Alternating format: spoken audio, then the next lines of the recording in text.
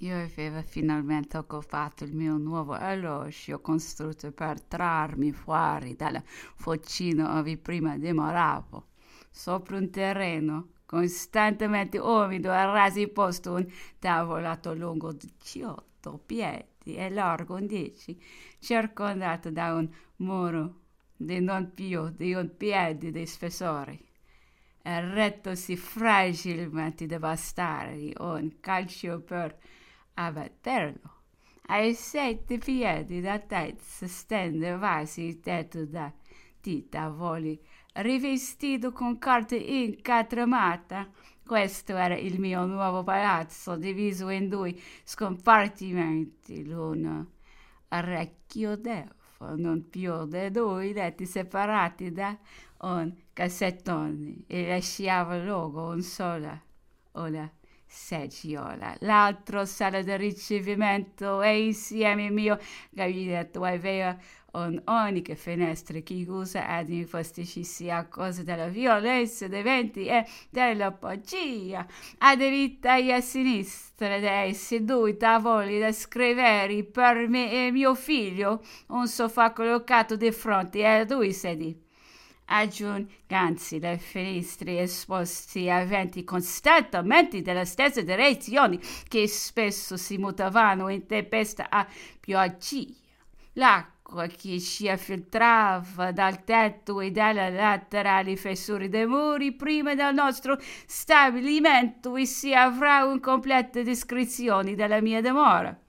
Avevo passato la prima notte in questo nuovo alloggio, ne mi trovavo malcontento e non avevo potuto chiudere occhio.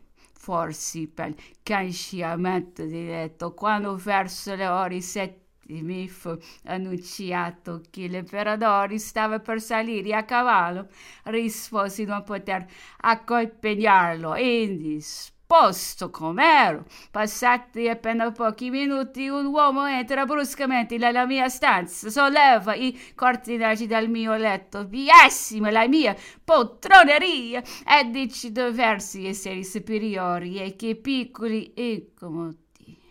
Poi, colpito dall'odore, dalla freschezza, dall'estrema politezza del luogo, dalle vicinanze quasi a toccarsi dei due letti, dichiara non si poter tollerare quel dormire accatastati l'uno sull'altro e si rimalsando e che io dovevo ritornare al letto del gabinetto topografico senza badare più che tanto ad una falsa delicatezza, mentre severa saprappero ben di dirlo da loro stessi.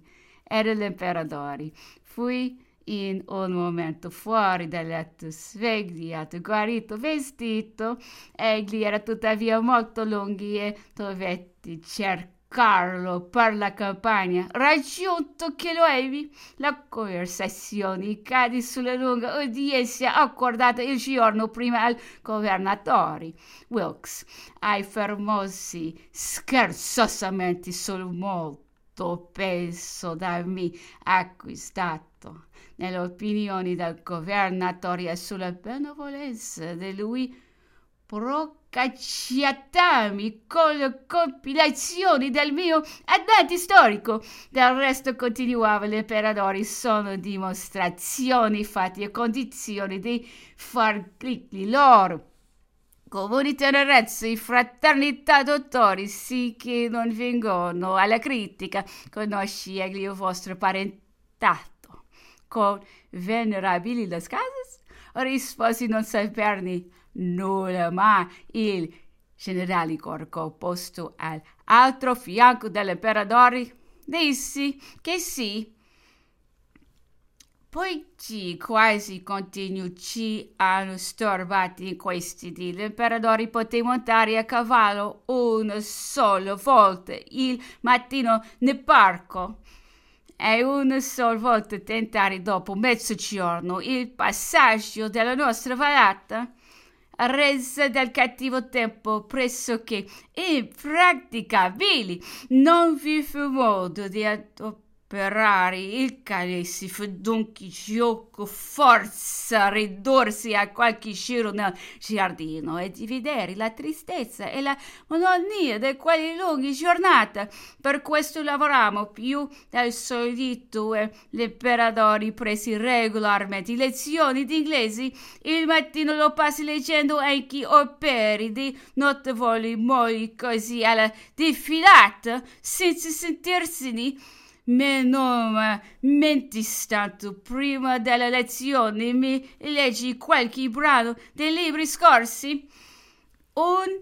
Sono delle lettere di Madame de Sévigné, belle di uno stile facile e proprio a dipingere a costumi dell'epoca, leggendo la morte di Torena e il processo di Fouché. L'imperatore osservava che l'interessamento di Madame de Sévigné per quest'ultimo era ben caldo, ben tenero, ben fervente per crederlo nei limiti di una semplice amicizia.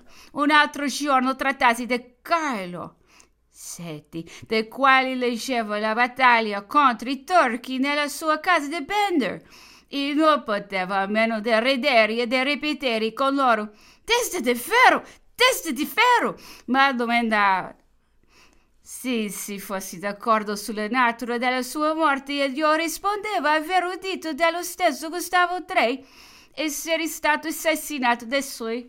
Il cadavere è stato da lui esaminato, la palla di pistola tirata da vicino e alla spalla. Dava a vederlo chiaramente nei primordi della rivoluzione. Io avevo conosciuto da vicino Gustavo III ai bagni di Aquisgrana e quantunque allora fossi molto giovane ebbi più e più fiati l'onore della sua conversazione. Aveva promesso di collocarmi nella sua marina, ovvi gli affari dei Franci andessero male. Altra volta era Paolo e Virginia, di cui le facevo osservare i brani più commoventi, semplici, sempre e naturali, mentre all'incontro ovvi abbandonava il pathos. Le idee astratte e false tanto alla moda quando l'opera fu pubblicata erano freddi, cattivi, mancati. L'imperatore aggiungeva aver di Giovanni molto amato questo libro. Se l'imperatore stimava Paolo e Virginia, l'idea di pietà degli studi della natura Bernardino e diceva buon letterato di geometria sapevano poco, così che quest'ultima sopra riuscì imperfetta, errata e tale da non meritare neppure risposte presso gli uomini della scienza, di che Bernardino era adoratissimo. Il celebre Lagrange pronunziava di lui all'istituto: sì, Bernardino, appartenesse al nostro corpo se parlassi la nostra lingua. Noi lo richiameremo all'ordine, ma egli è dell'Accademia e il suo stile non spetta alla nostra giurisdizione. Essendosi Bernardino un giorno legnato col primo console, come era suo costume, dal silenzio dei doti a suo riguardo, questi gli dissi: conoscete voi il calcolo differenziale, signor Bernardino? No, e veni a prenderlo e vi risponderete di voi stesso. Poi, essendo imperatore, ogni volta che lo vedevo soleva dirgli: signor Bernardino, quando citarete voi dei Paoli e Virgini e delle campane indiane, dovresti fare ceni ogni 6 mesi.